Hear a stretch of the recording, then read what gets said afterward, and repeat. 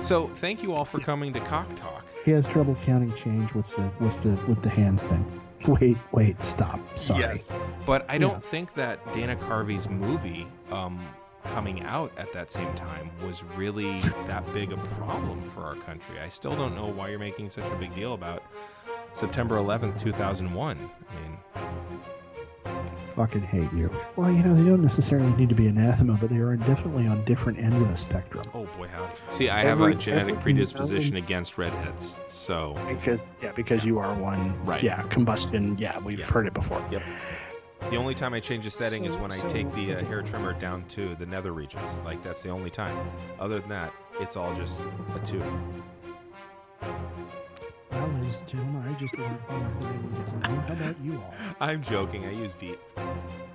After the four Gospels, what's the next book of the Bible? Acts. Okay. And after that, it's Romans, isn't it?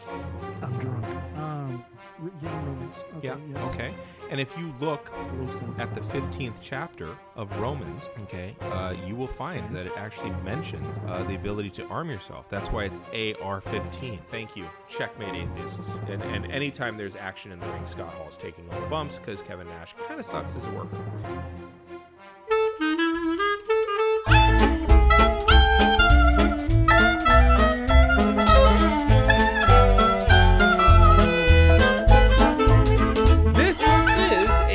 History of Time. Where we connect memory to the world.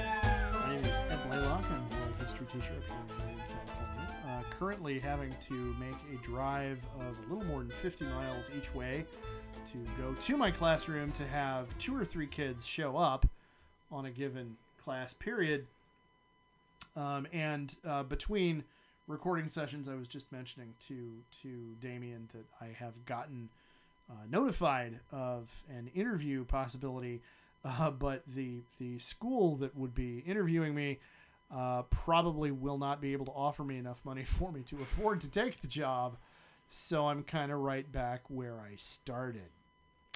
And on that wonderfully not at all depressing note, who are you and what have you got going on? I'm Damien Harmony. I'm a Latin teacher here in Northern California, and I am still employed. Continue to be employed, and I'm not looking for any new employment. And yet, and it's always and yet. Yes, and yet I am encouraging my members to save up for a strike because despite the fact that we had one a few years ago because our superintendent wouldn't enforce the contract that was legally binding and enact it, he has decided by fiat to state that our current MOU is just outdated and we're going to change things. So I don't think we're striking anytime soon because there's no point in it with 10 days left. Yeah. But the odds of a strike happening sometime next fall, I would be surprised if it didn't happen.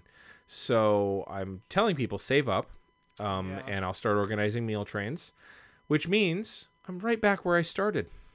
Lovely. Yeah. So that's fun.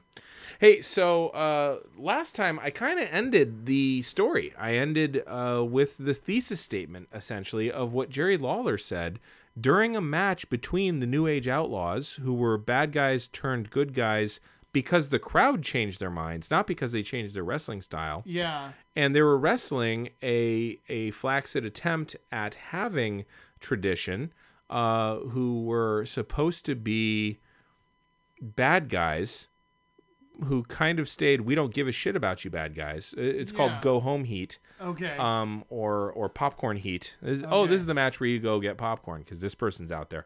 Or Go Away Heat. You don't hate them for any other reason than you just wish they would go away. Like you don't want to see them get their ass kicked. You just don't care. You just wow. Yeah. That's the worst kind of heat. It's divorce heat, really. So I think they ought to adopt that term. I think so. But they were called, especially with the track record so many of these guys have with marriages. Oh boy. But yeah, they were called the New Midnight Express, which was a new version of an 80s group that was really, really good and really, really popular. Anyway, during that match, which happened the same night that Mick Foley got thrown off of, then climbed back up, and then thrown through the Hell in the Cell structure. Man. So, okay. So but, the Okay, the ring is elevated up off the floor About 6 feet. no. 5 feet? That's let's see. The ring apron guys are pretty much up to their waist, maybe a little up to the middle of their back. So Okay. roughly 3.5, 4 feet. Okay, so it's 4 feet 4 to feet. the mat. Yeah. Then from the mat, Mm-hmm. the Hell in a Cell structure was how many feet? The top of the Hell in a Cell structure was 16 feet in the air. Okay. Yeah. So it's just okay. Yeah. So Now it's 12 grown. It's so grown 12 But feet yeah. from the ring. from the top of the from the Okay. From the surface of the ring. yeah. And then so he got flung or he fell or I would say hurled. hurled. Hurled. Okay. He got Hurled. Yeah. 16 feet. Yes. What broke his fall? The Spanish announcing table, as is tradition. And Okay. and because at that time, remember the barricades were basically just steel bike racks. Yeah. That was better for him because half of his body ended up sliding under that, whereas if they had a solid barrier, it would have snapped his back in half because he would have just folded up backward. Oh my God. Yeah. Okay. So yeah, and he separated his shoulder in that fall, and then with the separated shoulder, he hauled his 289-pound body back up. He had to get off a stretcher first, by the way. Okay. And by the way, to get the stretcher in, they had to lift the Hell in the Cell. And the Undertaker was still on top of that. So then they get the stretcher out, and then they start lowering it, and Mick Foley's like, no, I got more gas in the tank. So he gets up off the fucking stretcher, and legit, not kayfabe, people are trying to stop him. And he climbs back up with a separated shoulder. Now, by the time he gets back up there, he is so exhausted that the Undertaker does a good job of reading the room and realizes, oh, I'm going to have to carry this part of the match. So he starts walloping him with a chair. Okay. Like you do. Which, I mean, Yeah. being that both of these guys are clearly experts at what they do, Yes. you can wallop, Yeah. in air quotes, a guy with a chair in a way that looks like you're about to murder him. Yeah, well, I mean, he's hitting him on the flat of the back, Okay. but that's still raising welts. I mean, Okay. you're still Yeah, smashing well, a guy yeah. over the back with a steel chair. Okay. So he's doing that. Now, The Undertaker is about 328 pounds at this time, and Mick Foley's 289 pounds at this time. So that's 600 plus pounds on top of a structure that was not made to hold human beings. And as they're walking across it, the zip ties, there's a pling, pling, pling, and you see them just crush through. And so The Undertaker goes to chokeslam him, one of his moves, chokeslam him through the ring. And I don't know that he meant to actually open up that part of the ring. I can't quite tell, honestly. I don't know if it was rigged. My gut says it was not. But he goes to chokeslam him, and Mick Foley is so tired that he doesn't... Normally, a wrestler will jump up so that the chokeslam looks more impressive. Yeah. Mick Foley had no gas in his legs, and so he just... And that saved his life because normally if you go up, you go back and you rotate. Well, he would have over-rotated and probably died right there. So instead, he just collapsed backwards. He said it was the worst chokeslam he ever took. Well, the problem was he was getting chokeslammed, and here's why I don't think he was meant to be chokeslammed through the ring. He was chokeslammed onto the chair. Okay. Well, the chair and Mick, and they'd just stood there, and they'd weakened it, and the whole thing collapsed through. And Mick falls and hits the ring. The chair smashes him in the face from 12 feet up, and that ring does not have that much give. No. In fact, it's rumored that that ring finally got changed to have more give once Vince McMahon started taking bumps on it as part of the storylines. Like, God damn. Do something with the springs on that. Yeah. But so yeah, he gets slammed through that. That smashes one of his few teeth left. He's got plenty of teeth, but smashes another one. And he inhales it, and it comes out his nose and lands on his mustache. He's a fully bearded fellow. And he's out cold. Now he's the match is kind of stopped again. More people come out to check on him again, and he kind of crawls to the middle, or to the what do you call it? The turnbuckles. And he's also bit his lip so much so that there's a clear hole in it. And so he's trying to stick his tongue through that hole because he knows, visually that would look really cool. But what it looks like instead is that he's just smiling because he's doing this. And it looks like a smile, a bloody-toothed smile with a tooth on his thing. And so Terry Funk, remember Terry Funk? He comes out to buy Mick some time and takes a choke slam from The Undertaker, who has now come into the ring. And then Undertaker kind of leads Mick through the rest of the match.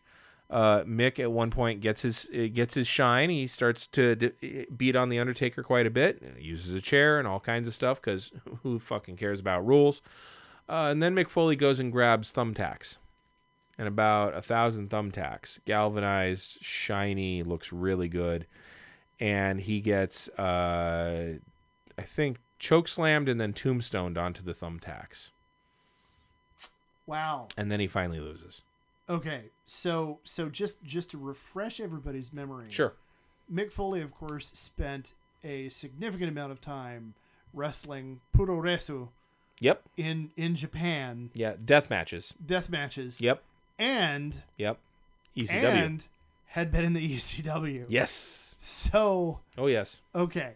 So to him, this was a rough day.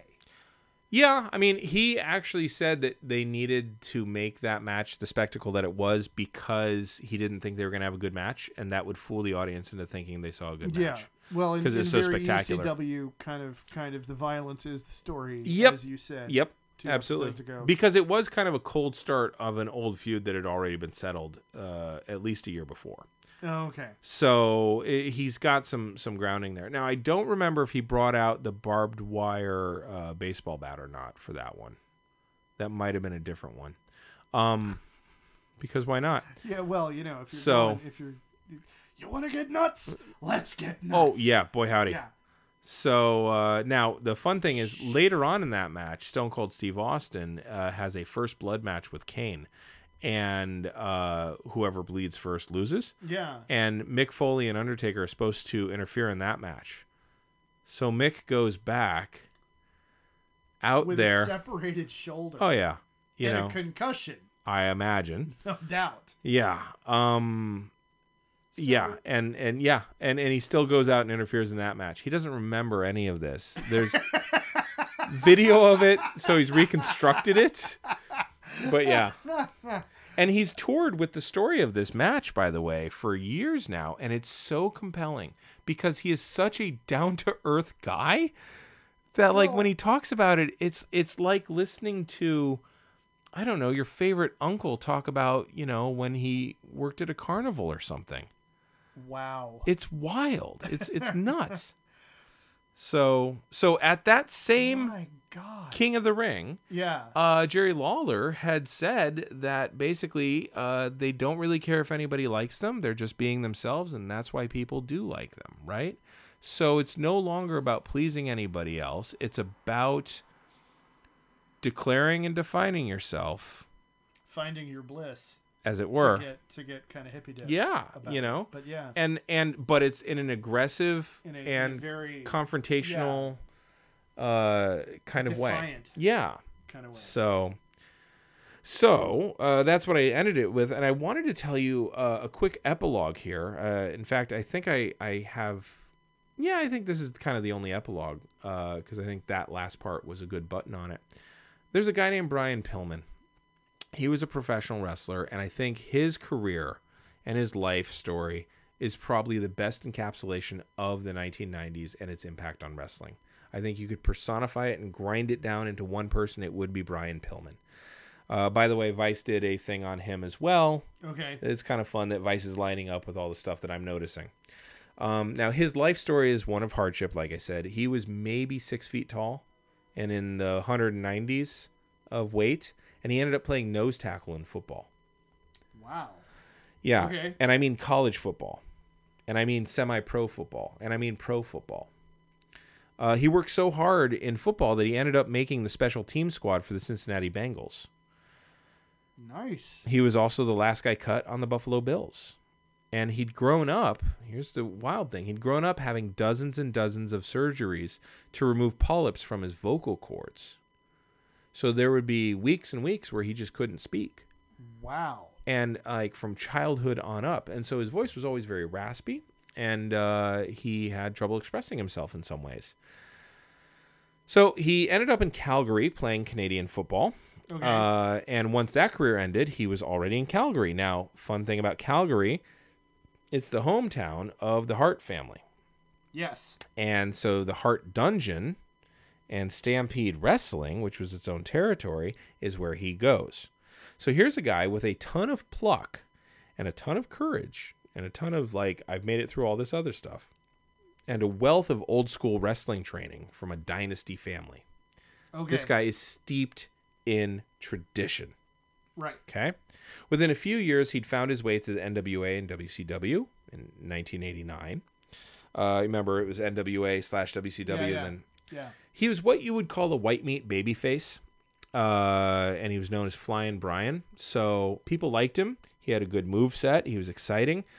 But he didn't really stand out, and he was a good guy because he was a good guy. Okay. So standard white meat babyface. He was a high flyer, at least for the standard back then. And dude could work. But ultimately, WCW, as always, uses good people poorly. And despite his having some amazing matches, he never really got out from under the shadow of shitty creative control. His matches against Jushin Thunder Liger were amazing. Jushin Thunder Liger was IWGPA. Now, feel free to correct me on that if somebody finds that. But he was like the light heavyweight champion.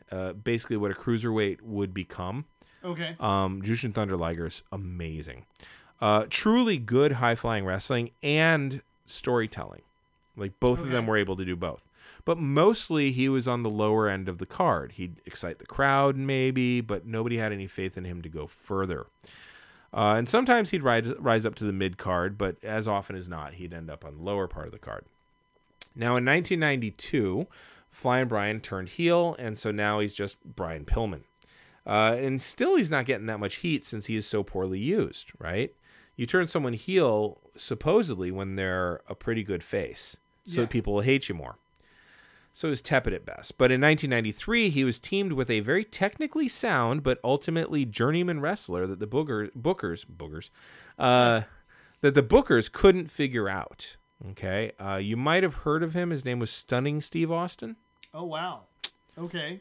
Now, both dropped their adjectives, so it was no longer Flying Brian Pillman. It was just Brian Pillman. And it was no longer Stunning Steve Austin. It was just Steve Austin. And they became the Hollywood Blondes. Neither man was from Hollywood. They were both blonde. Okay. Yeah. Steve Austin had flaxen hair, but very thin. Okay. It looked like straw. Okay. So despite the fact that neither one wanted to be in a tag team, they became actually good partners, and they were really pushing the bar as far as getting heat. They did a good job getting heat when they were given nothing. They took on the Four Horsemen, who at that time were good guys. Because tradition, because they've been around so long. Yeah. Okay. And because the South is just a weird fucking place. But after 5 months, they were broken up because why keep a good thing going? Because Brian, WCW. Right. Yeah. So Brian goes over to ECW very briefly in 94 before he comes back in 95 to WCW. He has a couple matches there. He comes back to WCW. At this point, he's a low-card guy again, but he was ceasing to be a heel, and he was becoming more of a cool heel, a tweener. Yeah. Now, it kind of makes sense. He was dipped in the river ECW, and so he comes back, know. Yeah. But he was allied with Arn Anderson. Dipped in the river ECW. I don't want to think about what's in that river. Or what sticks to you. Or, yeah. Yeah. But you know that a kayak will be used. Yeah, so. well, yeah. That's the only way to travel down that river. So Arn Anderson and Ric Flair are the core of the Four Horsemen, right? Yeah. Brian Pillman is allied with Arn Anderson, but against Ric Flair, which is kind of an interesting thing because now you've got an actual match between Flair and Anderson for once. And they're friends, but they're just disagreeing over this one thing. And Anderson believes, he's a good kid and blah, blah, and he keeps insulting Flair and all this. Also, at the end of 1995, he begins to feud with Kevin Sullivan, who was the actual booker at the time, who was loosely allied with Arn Anderson, but like more like we're both old timers, we're both have a respect for each other. And if you think that's confusing, here comes his loose cannon gimmick at the end of 95 leading into 96.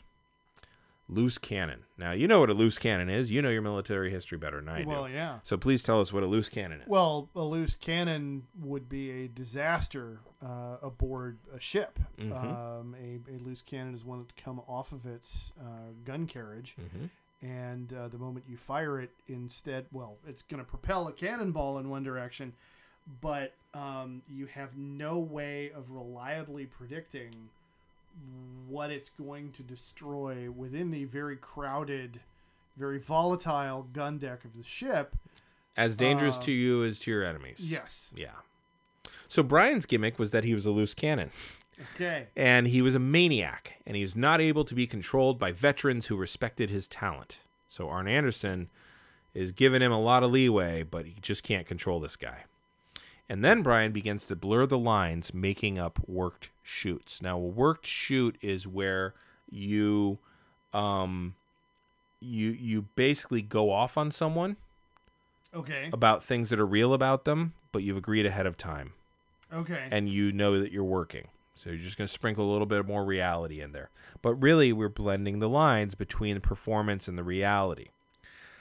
And so the thing was, his worked shoots were only worked shoots to him. Everybody else thought he was shooting on his promos. He worked the boys, which there's kind of a fraternity backstage. So if you're working the boys, you're not violating kayfabe. You're keeping kayfabe up too much.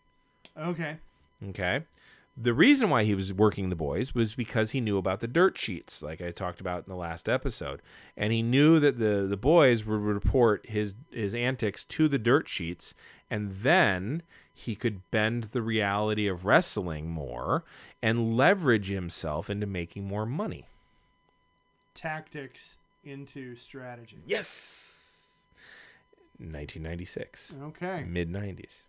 Now, at no point should we forget that this was an effort of Brian Pillman's to maximize his value, and it's because he had suffered a number of injuries and he had 5 children. Okay. Yeah. So he's motivated to find a way to bring in the cash. And quickly and early, because he's not going to last as long at this career as he wanted to, which makes it like the second or third career that he's not going to last as long at it as he wanted to. Incidentally, his home life was an absolute mess. The documentary about it does a really good job, but his ex-wife committed suicide. His current wife was mentally unstable and drug addicted. He was drug addicted. There were threats of divorce. There was domestic abuse. So he's a loose cannon more and more. The lines are blurring. Yeah. In January of 1996, Pillman goes off script and he grabs Bobby Heenan by the shoulders and neck. Now, this is a problem because Heenan had had neck surgery and was very wary of any physicality by this point. And Heenan, on live TV, had a headset on. He said, "What the fuck are you doing?" And he got up and walked away. He thought Pillman was a maniac, so he worked Bobby Heenan. More importantly, he got Bobby Heenan to swear about something that he had done. So he knew that by rattling Bobby Heenan and getting Bobby Heenan to think he's truly nuts, that more people will think that he's weird. So in this weird carny world, Pillman is convincing the other carnival workers that he really is that nuts. In February of 1996, Pillman had an I Respect You strap match. Okay. It's WCW. They're just all about stipulations all the goddamn time. So strap match is you have a 10 to 15 foot strap linking you to the other guy. Yeah. You have to go around the ring and hit all 4 turnbuckles in sequence to win. Okay. And if you do that in an I Respect You strap match, then the other guy has to say, "I respect you." So he had this match with Kevin Sullivan. Okay. The other thing is you can use the strap to beat the shit out of people. Well, yeah. Right? I mean, duh. Yeah. Now, what's interesting here is that Arn Anderson is playing the frustrated father figure to Bryan's antics the whole time. And this was a match that Arn Anderson, kayfabe, booked him into because Bryan's got to learn some respect for the business. Okay. All right.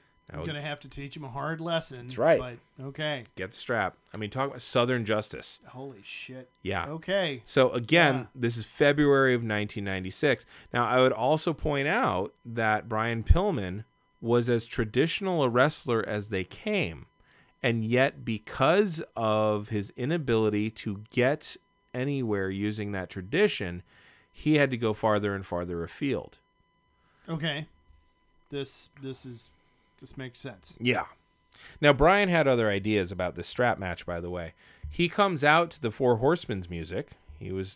Which was interesting. At one point, he was kind of in the Four Horsemen, but then he antagonized Flair, so he wasn't. And the WCW's use of the Four Horsemen was really, really like slipshod and not very clear. But he comes out to the Four Horsemen's music, and he and Kevin Sullivan, that's the guy he's supposed to have the match with, that's the guy who's the booker, they start brawling before the strap could even be put on them. So, in the ring, they're brawling. They don't brawl outside of the ring. They're brawling in the ring, but they're supposed to put the strap on. There's no way to get that phrase. No, you've got me pegged. Yeah. But well done. Thank you. I'm not even mad. Not even mad. So, before they are equipped with the strap. Yeah, there you go. Yeah. They start brawling. So they're already breaking the rules in 96. Again, the mid 90s. Yeah. It's getting everywhere. And they start brawling. The brawl is what wrestlers would refer to as a potato harvest. Okay. Why that? So if you are wrestling, you're supposed to give a working punch. A working punch looks like it does a lot of damage, but it should be gentle as a breeze. Okay. Not everybody can do that and make it look good, so you can kind of stiffen up your punches to make it look good. You just got to stick around the thick parts of the skull, right? So that's still it can still be a working punch. Which is why we see so many of these guys getting punched in the forehead all the time. Yes. Okay. Yes. And also along the sides of the jaw, because then you can open your hand up at the last second and make a nice slapping sound. It doesn't really hurt much. Now, a working punch, it has to look good. In order to look good, sometimes a working punch can be known as snug. Snug means not quite stiff, but it stings. Okay. Stiff means you're hitting me kind of hard. Okay. And you got a receipt coming. A receipt is where I'm going to hit you back, and you're going to calm the fuck down.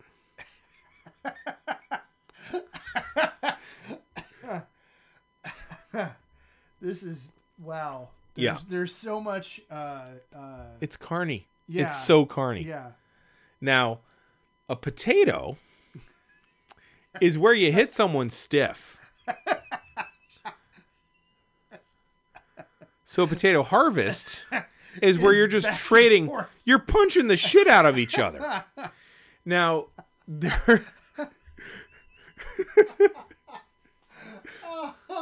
I love the etymological. Yes. Just the linguistic drift. Yes. Of snug to Just potato. Stiff. Yeah. You got to get stiff, but yeah. To potato harvest. Yes. Because it's just potatoes everywhere. Frederick the Great would be proud, you know? I love picturing guys talking about it to each other. Yeah. Using listening to the vernacular. It's like thieves can't. It really is. Like, it really is. Because if you really think about it, wrestling is thievery. You are pretending to fight. Oh yeah, to get people's money. Yeah, it is. Carney is thievery in that sense. Yeah. The fan is the mark. Yeah. You're trying to con him. You are pretending that it's simulated combat made to look real, unless you're in Japan, it's the other way around. But did I ever tell you my I'm sorry, I'm just picturing, man. Yeah, it was a total potato harvest. Yeah. They were just wailing on each other. Oh yeah. So, Okay. which happens. Yeah. Like sometimes wrestlers will agree to work stiff because it's good for the match. Yeah. Sometimes they'll agree to work stiff because they got some shit to work out between each other. Okay. And varying degrees. Now there's a couple fun stories. One, I just occurred to me. I think the simulated combat made to look real, but Japanese wrestling is real combat made to look fake. I think I got that from Jim Cornette. I think you did. Yeah, and did I ever tell you my favorite quote of his? I mean, Jesus Christ, he's got 1,000. I mean, he's from Tennessee, so he's got. Or no, he's from Louisville. Sorry, Okay, Kentucky. Kentucky. And so, like, what was one?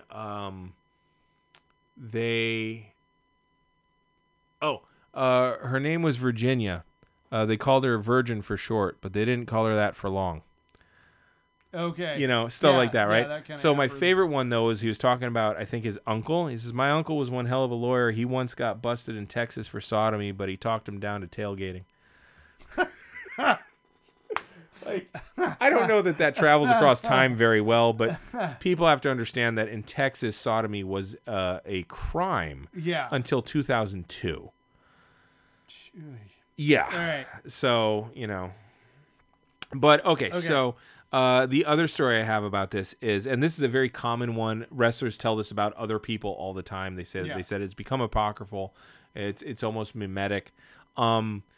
You'll be wrestling an old timer, and the old timer says, "Hey, why don't you go and hit me with your shoot punch?"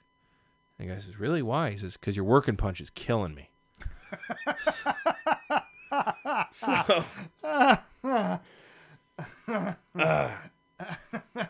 So yes, the brawl between Brian Pillman and Kevin Sullivan. And Kevin Sullivan is the booker. I keep pointing this out. So the guy who knows how contrived it all is because he wrote it down, right? Yeah. A lot of people say the most powerful finisher is the eraser. Yeah. Because you can erase the guy. In fact, the name for a booker was sometimes called the pencil. Yeah. Like you just call him the pencil. Yeah. So it's metonymy. In fact, if you book somebody into a bad match and or a bad payoff, it's called "You pencil fucked me." It's just fun.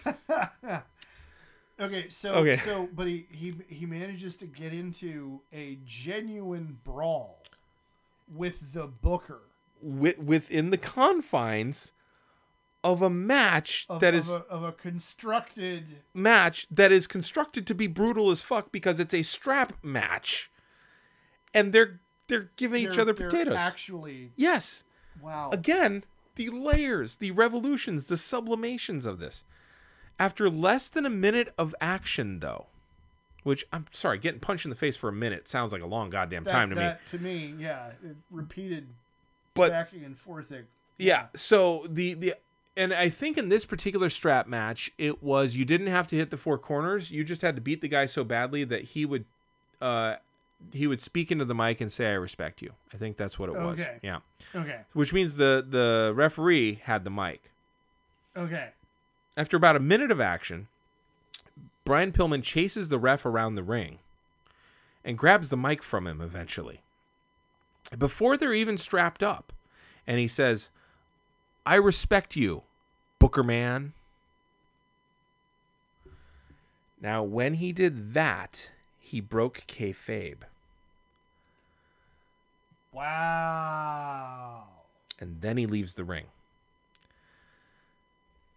Pillman had just pulled back a very venerated curtain in February of 1996. And Arn Anderson ends up going out there in his street clothes to do the match. Because you promised this match.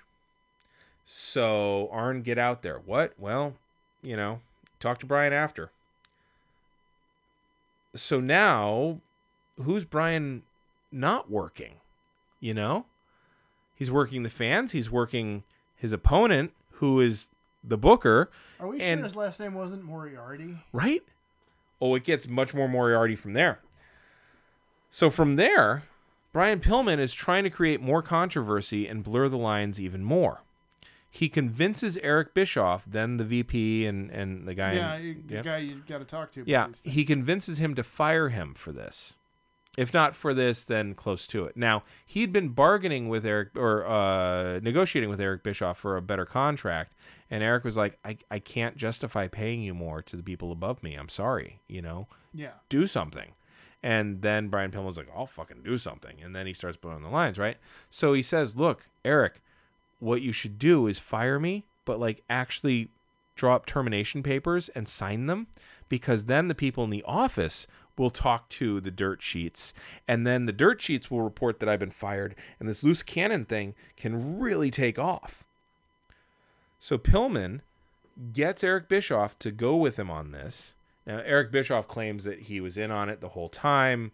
I think that Eric Bischoff has a thing about not wanting to look foolish like he got worked, but he gets Eric Bischoff to actually fire him in real life for a storyline. Right. Real contract, real papers, everything. Yeah. Now, Brian Pillman is getting the reality to back up the fiction. So then he's like, okay, and what I'm going to do is I'm going to go invade ECW. So then he goes and he invades ECW. Brian Pillman invaded ECW. Wow. Remember ECW fans and ECW? Yeah, okay. So Brian Pillman in 1996 is invading ECW.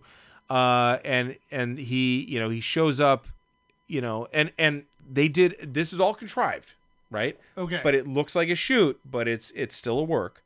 But it's a worked shoot, right? Yeah. So he shows up, I think they buy him a ticket and stuff like that. So he has an actual ticket to hold up to the camera and stuff like that. And they're like, he shows up on camera and it looks like he wasn't supposed to be there. He's starting to make trouble, just kind of like how Taz got in there, Sandman fears Taz. Same kind of thing. Now he gets interviewed by ECW, and so he gets pulled up into the ring. So now he's breaking that magical barrier, right? Right. Yeah. In ECW, it's much less a barrier, but it's still symbolic,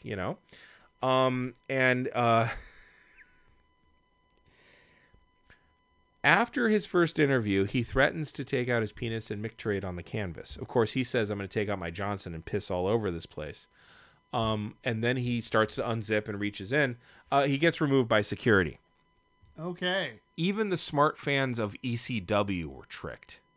Because of all the shit that they'd been reading on the dirt sheets, because of all the shit that he'd done in WCW, because he kept blurring the lines so hard, even the smart marks get tricked. So now Brian Pillman is not under contract with any of the three main promotions, which, by the way, ECW is a distant third, but it is the third promotion now. Okay. Tactical becomes strategic, right? But now all three of them are very hungry for him. And because the loose cannon gimmick was getting over, right? So he'd also crashed. He went to Dave Meltzer. Dave Meltzer is a journalist who writes one of the dirt sheets. A lot of wrestlers don't like him. A lot of wrestlers do like him. He's kind of the Inquirer meets the Sports Illustrated guy, right? And he gets a lot of inside dirt from a lot of wrestlers. So he was at an insider cable industry event, Brian Meltzer was, and Brian Pillman's like, hey, can I borrow your credentials? And he's like, yeah, I'm done with them.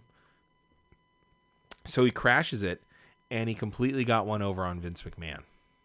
So Vince McMahon is there advertising for what they're doing and all this, and it's a cable insiders thing, so I can't imagine how shitty this is. But Brian Pillman gets up there. He's like, oh, my God, you're Vince McMahon. He shakes his hand and gets a picture with him and stuff like that. So now he's got a picture with Vince McMahon. He risked getting arrested to do this. Completely blurring the lines. Okay. Now, while he's in talks with WWF at this point, because Vince McMahon turns to Jim Ross and maybe other people, he's like, who the hell was that? He's like, oh, it's Brian Pillman. He was really good down in WCW. He's like, he's fucking crazy. He's like, that makes good TV. So now he's in talks with WWF. But while he's in these talks with WWF, he falls asleep behind the wheel of his Humvee and crashes and has a terrible, terrible crash to the point where they have to fuse his foot into a locked foot position because it is 1996. So he's basically walking around on a foot that doesn't hardly bend at all, which means all the wrestling that he was capable of, he's no longer as capable of.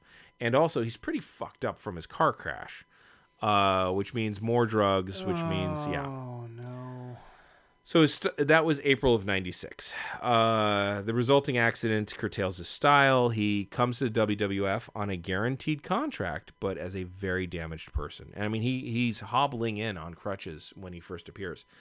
To WWF's credit, to Vince McMahon's credit, he must have smelled enough money to go ahead and go forward with it. Okay. And Vince McMahon's an interesting tale of two cities. Like, on the one hand, he's screwing over his best wrestler ever, Bret Hart, in 1997. On the other hand, he's paying people their guaranteed money, even though they're coming to him incredibly damaged. So, Brian Pillman acts as a commentator for a while, which, all those polyp removals. Yeah, it's not really his thing. But at the same time, he's recovering from his broken ankle. What he would do is he would be on IV fluids, and then he'd go work, and then he'd come home, and he'd get back on the IV fluids. But also, he is pushing forward the wild man gimmick, the loose cannon gimmick. Now, he's transitioning to a wrestling role after he attacked an unruly fan during a TV taping in Detroit of 1996, in June of 96. Now, previously, Brian Pillman, like I said, had been in a tag team with Steve Austin. But by November of 1996, Austin is involved with a very good feud with Bret Hart.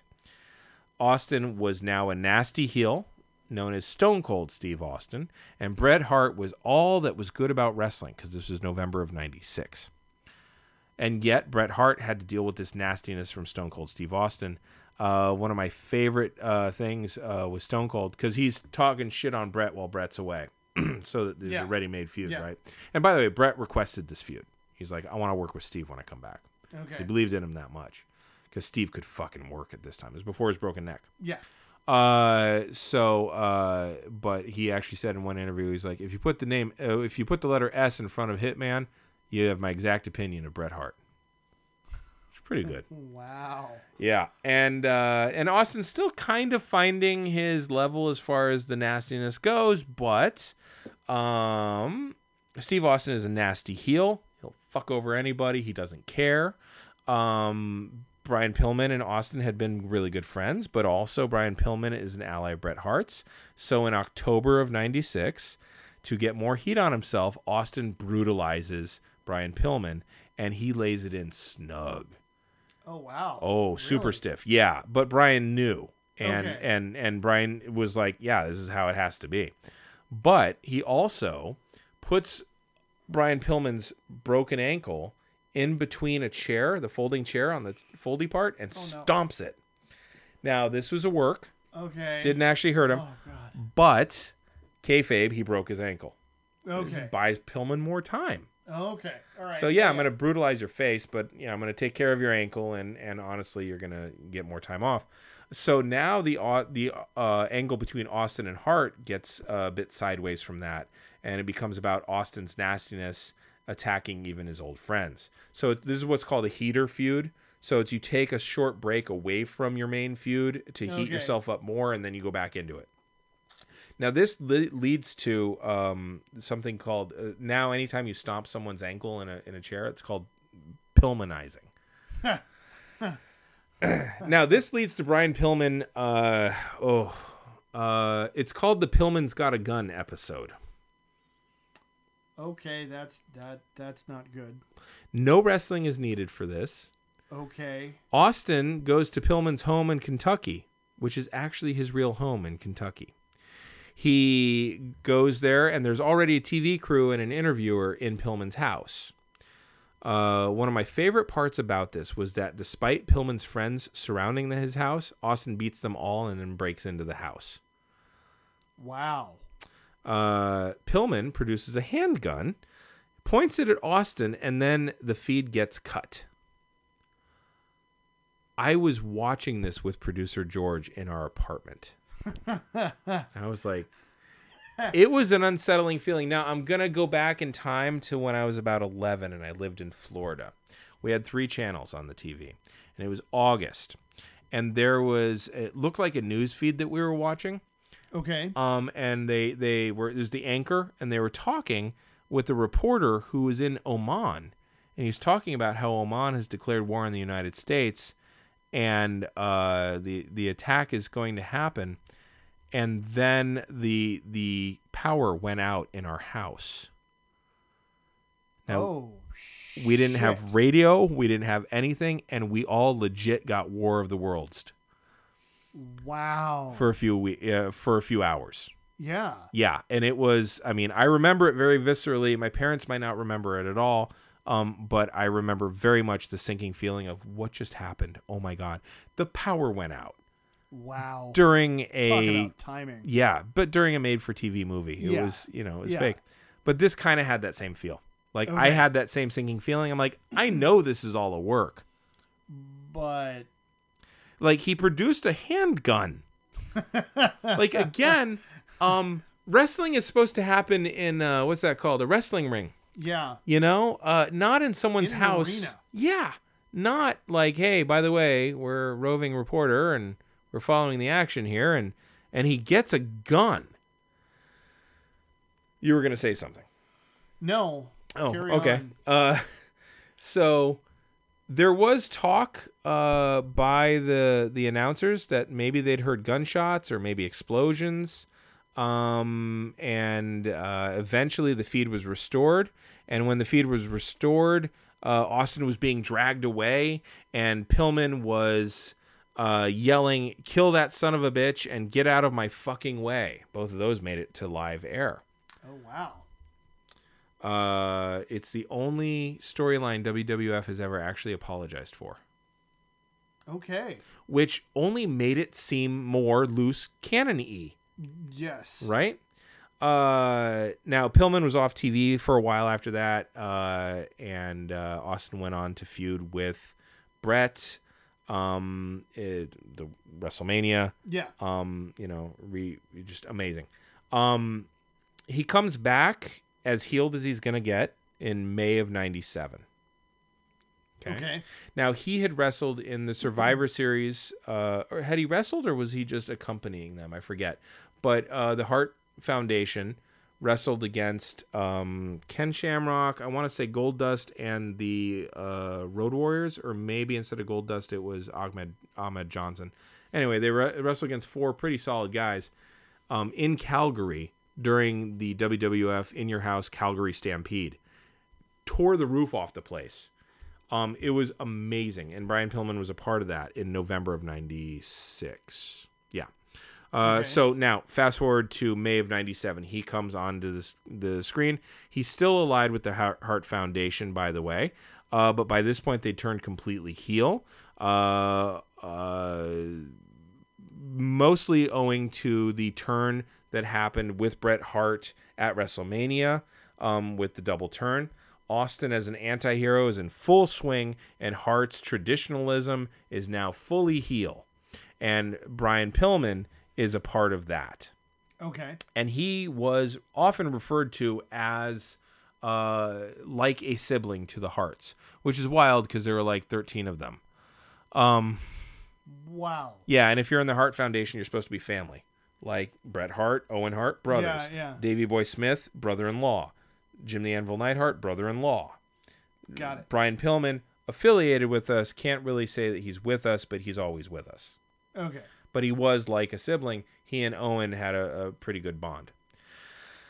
So, traditionalism is fully a heel thing now. Pillman then feuds with the one person who pushed the envelope as much as he had. If not farther, Goldust. Okay. He defeats Goldust in September of 1997, and he got to have one night with Goldust's manager, Marlena. And she was his real wife at the time.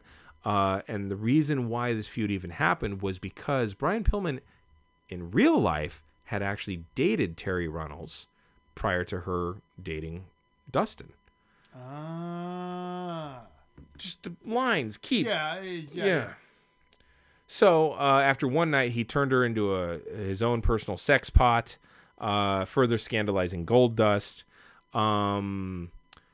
And I think they had a evening gown match that was going to be set up. I can't quite remember. At the October pay-per-view, he was going to wrestle Dude Love in a heater match. Keep him relevant, but give him a little bit of time away from his primary feud opponent, who had previously been Mankind. Well, his primary feud opponent was Goldust at this point. And yeah, there was an evening gown match. I forget exactly what happened with that one. But again, gender bending. Yeah.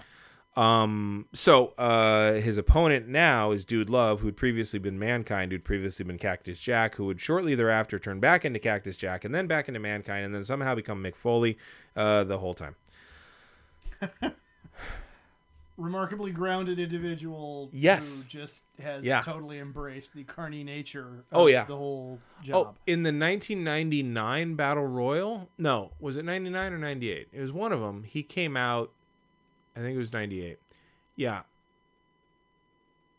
I can't remember. It might have been 99. Anyway, Mick Foley came in as Cactus Jack, got eliminated.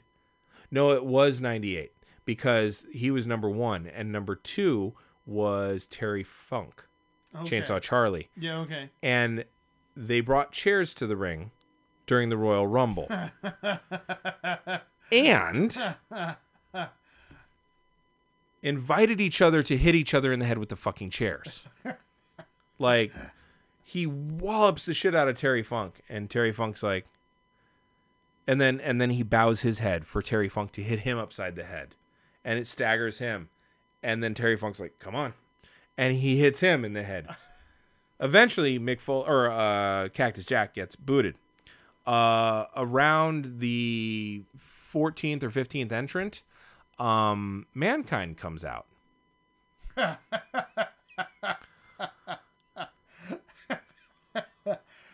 And then he gets tossed out. And then somewhere in the mid-20s, Dude Love comes out. And his kids told him, damn, Dad, you had 3 entries and you couldn't win. He's like, have you ever been to a Broadway show? You know how long it takes to change clothes? Like, think of what I did there. Sweaty.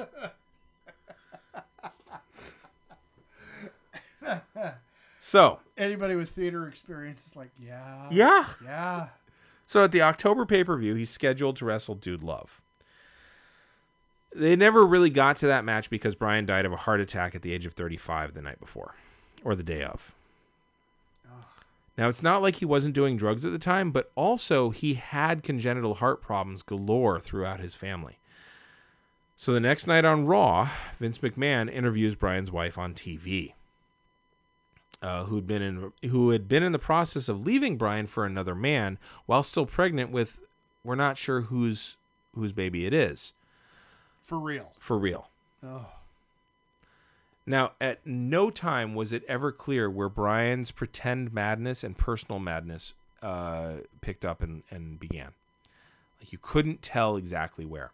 And that's wrestling in the 90s in the nutshell. You start fairly conventionally, but definitely you evolve into something far more dangerous and forever different from what had come before. Here's a second and maybe even more telling epilogue. So he absolutely personified it. Seems definitely like, I totally buy your idea that he's the avatar of this. Exactly. I want to bring up the election of 2000 because it all broke down. Our system clearly did not work. Votes weren't counted in the recount, and those who claimed to be traditionalists were seeking power in any way that they could get it, including not honoring the tradition of democracy. And those who claimed to be progressive were really just centrists who trusted the institutions to the point of letting the other side get away with cheating, despite winning a popular election. And in early December 2000, the election was decided by a Supreme Court ruling, as it effectively stopped the recount in Florida, even though you can count fucking votes. That was December of 2000. In January of 2001, WCW was almost bought by another company. Everything was on the right path to do so, but at the last minute, one of the primary backers of that deal backed out, allowing AOL Time Warner to sell WCW to the WWF for less than what WCW had paid Bret Hart for his annual salary in 1997. Really? They sold, AOL Time Warner was taking over Turner. Okay. They sold WCW for $4.2 million to Vince McMahon because he wanted to purchase their entire wrestling library because he figured someday there would be a network of just wrestling. He has since sold that to NBC. The network. archive? Yeah. The network. Really? Yeah, WWE Network does not exist anymore unless you have a VPN from Europe. It's the Peacock now. Oh, wow. And the Peacock has been started, like, they didn't put all the stuff up. And they're like, no, we're going to censor some of this. So, like, there's a lot of history being lost. Wow. So Vince McMahon, for $4.2 million, bought his competitor Yeah. from a corporate conglomerate that was trying to offload it.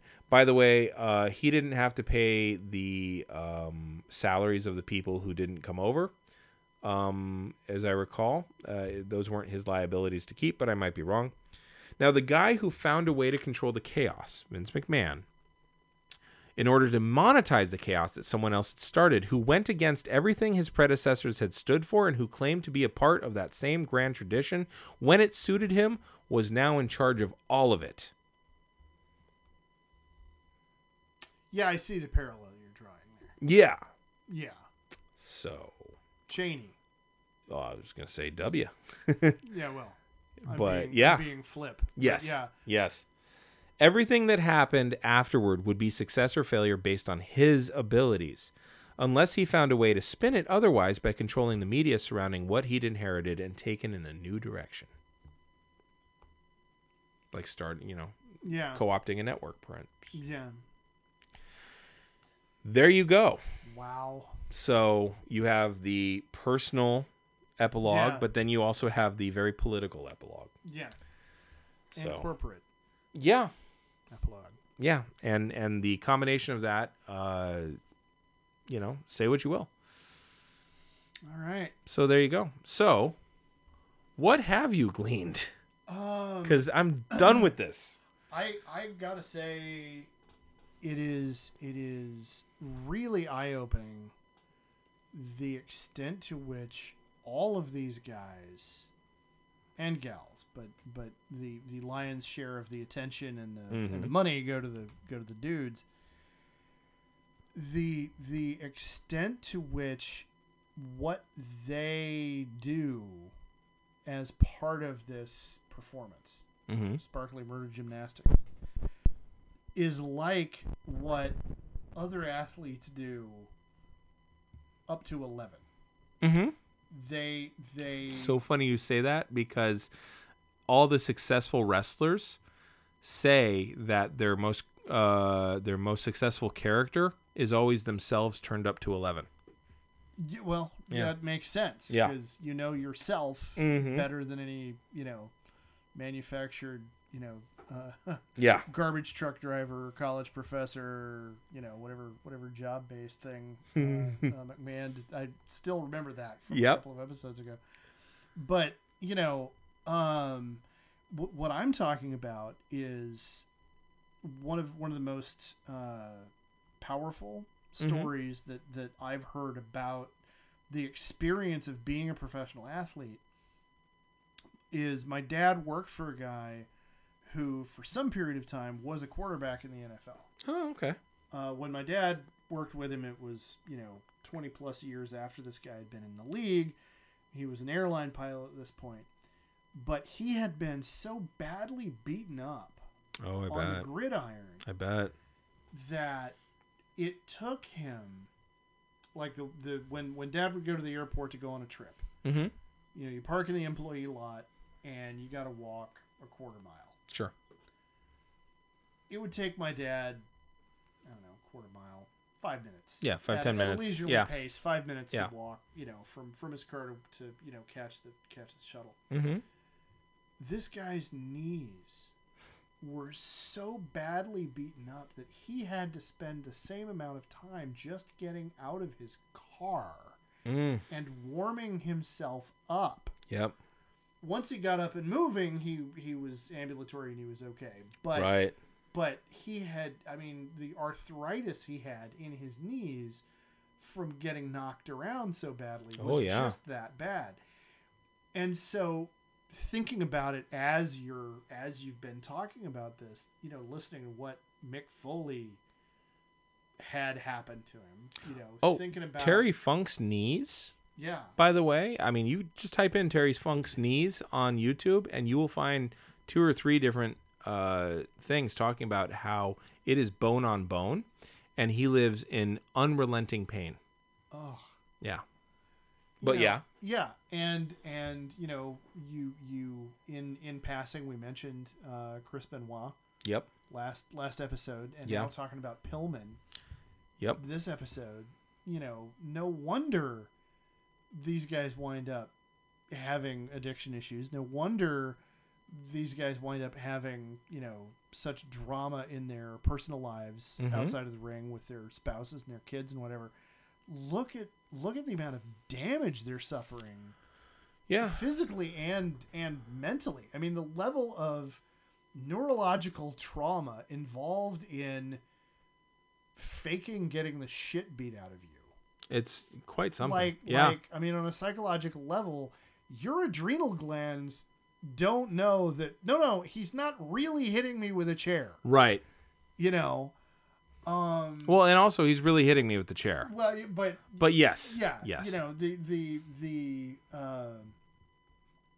comparison that got made when my wife and I were going through pre-marriage counseling for the church, the pastor who was doing that with us talked about when you are threatened, your body, we evolved in order to deal with leopards chasing us. Right. Your adrenal gland and your nervous system and your brain, they don't know the difference between the threat of your partner being angry at you and the leopard. Yeah. You know, and so you have to kind of do a little CBT to deal with that. The context of that conversation was, so the advice he gave us was, don't fight when you're in the car. Don't fight when you're right about to go to bed. Don't, you know, like, don't not fight. You're gonna have to do it. Yeah, you're gonna have to hash it out. But for the sake of the long-term health of your relationship, don't do this before these times. Also for your physical safety. Yeah. If you're driving and you're having an adrenal reaction, you know, bad juju. Yeah, sure. But, you know, the same concept has to apply to the amount of psychological strain. You know, you talk about Hart and Michaels getting into a fight in the bathroom. Yeah. Like, just think about in any other industry, in any other kind of workplace. Like, I've had significant disagreements with my coworkers.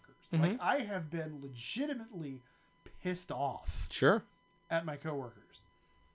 I have never been driven to the point of physical contact. And I don't think it's just because these guys are physical athlete type people. I'm going to say, I genuinely think there's a level of trauma and you know, constant fight or flight reaction that's involved in that kind of thing. Well, and also the stakes are really high. The ego is there, and it is a zero-sum game on some levels, you know? Okay, yeah. You know, your ability to feed your family is based on the reputation that you can build in the ring with the audience, and that includes winning at times, and you want to win, and, you know, even though it's contrived, you want to win.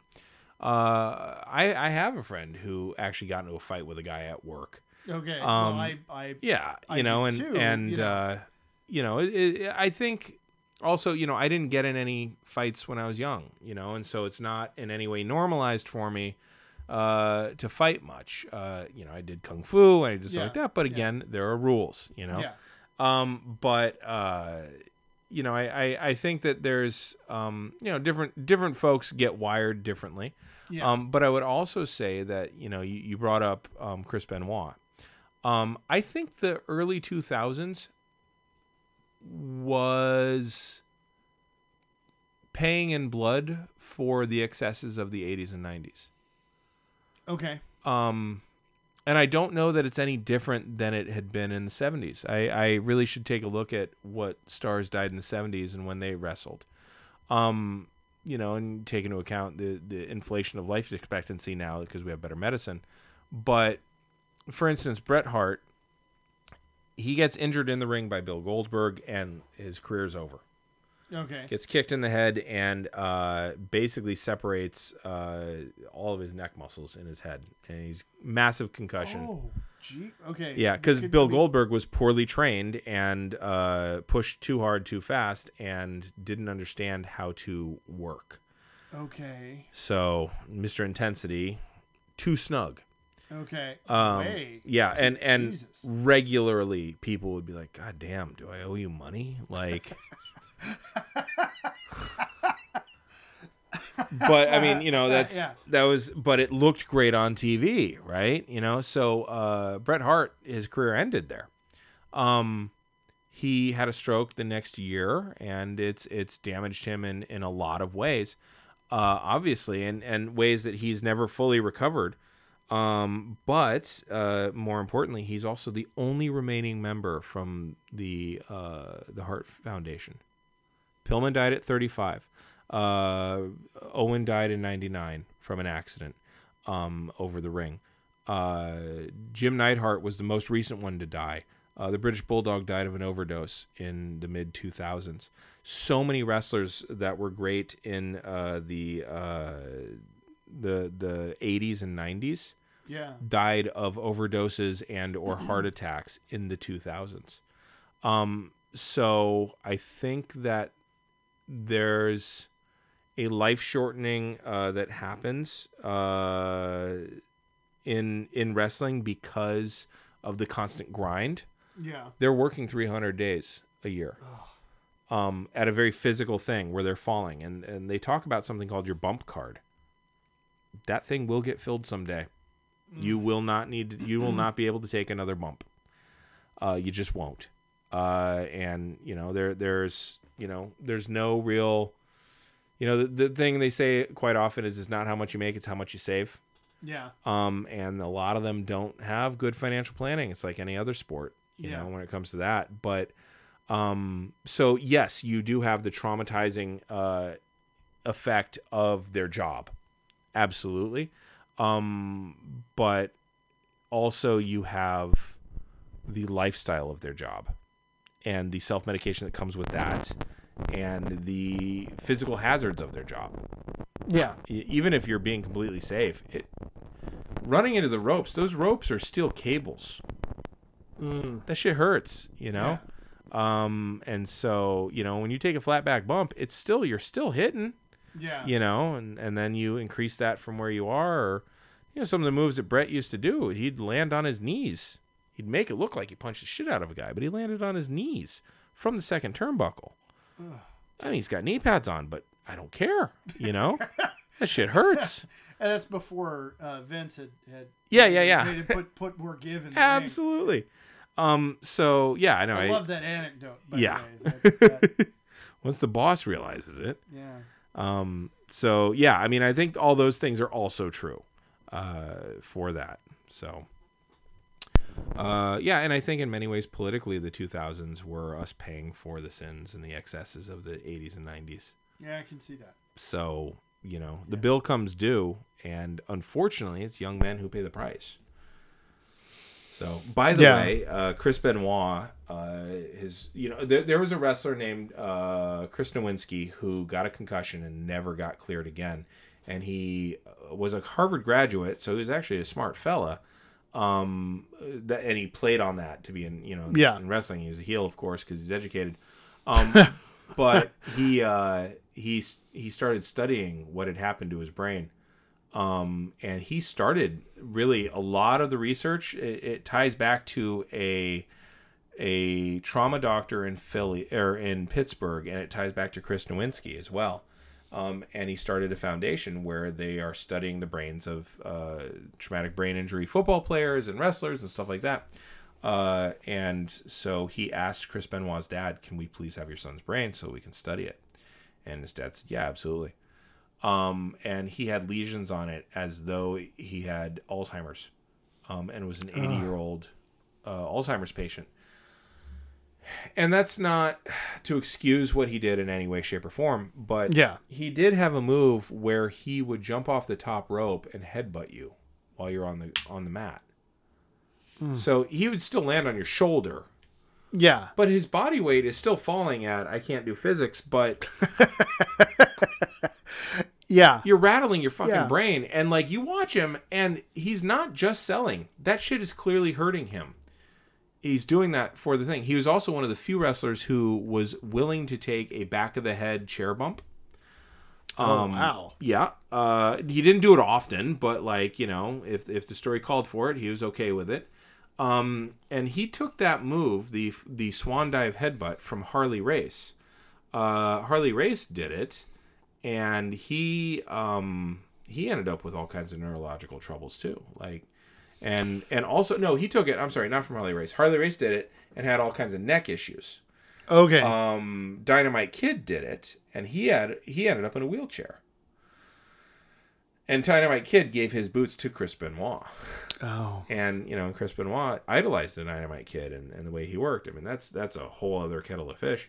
But yeah, it's real sad what happened because of the 80s and 90s, specifically the shifts in the 90s, and how that impacted the 2000s.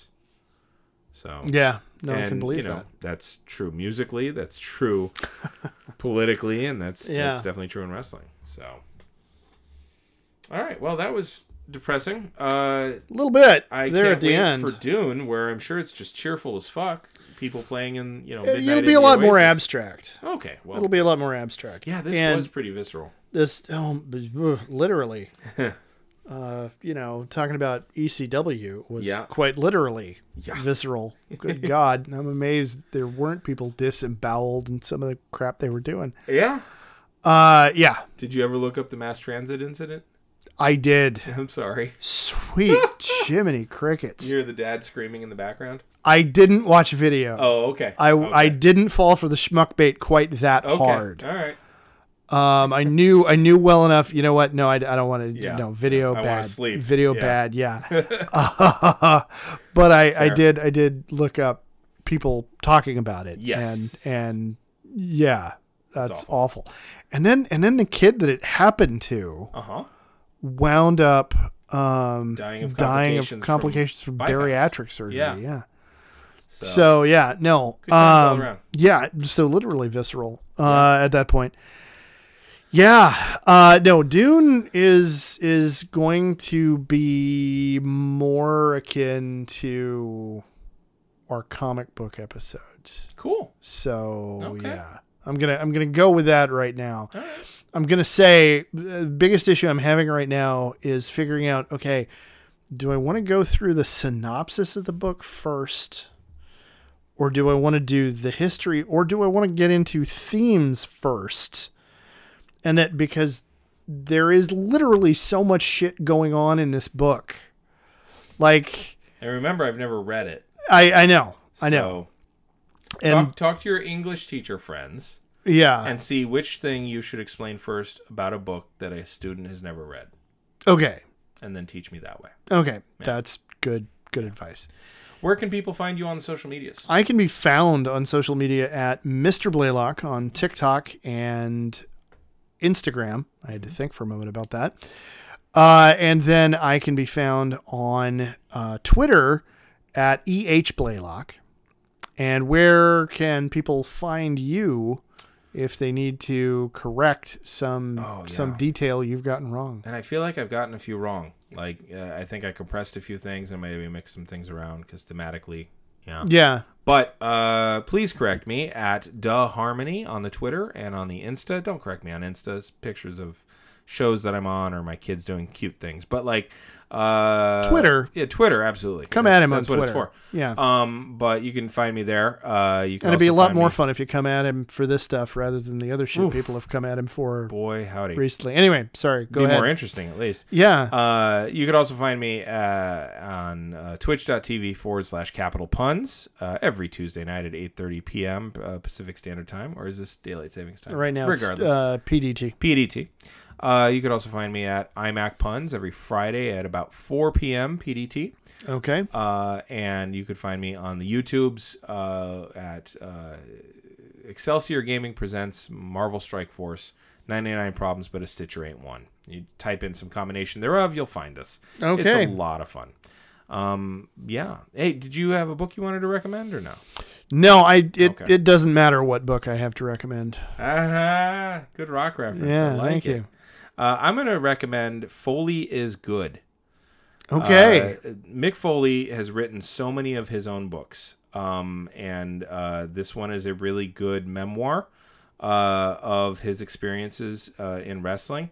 If you're interested in hearing his tale of the Hell in the Cell and stuff like that leading up to it, honestly, Have a Nice Day. A Tale of Blood and Sweat Socks is a really, really good read.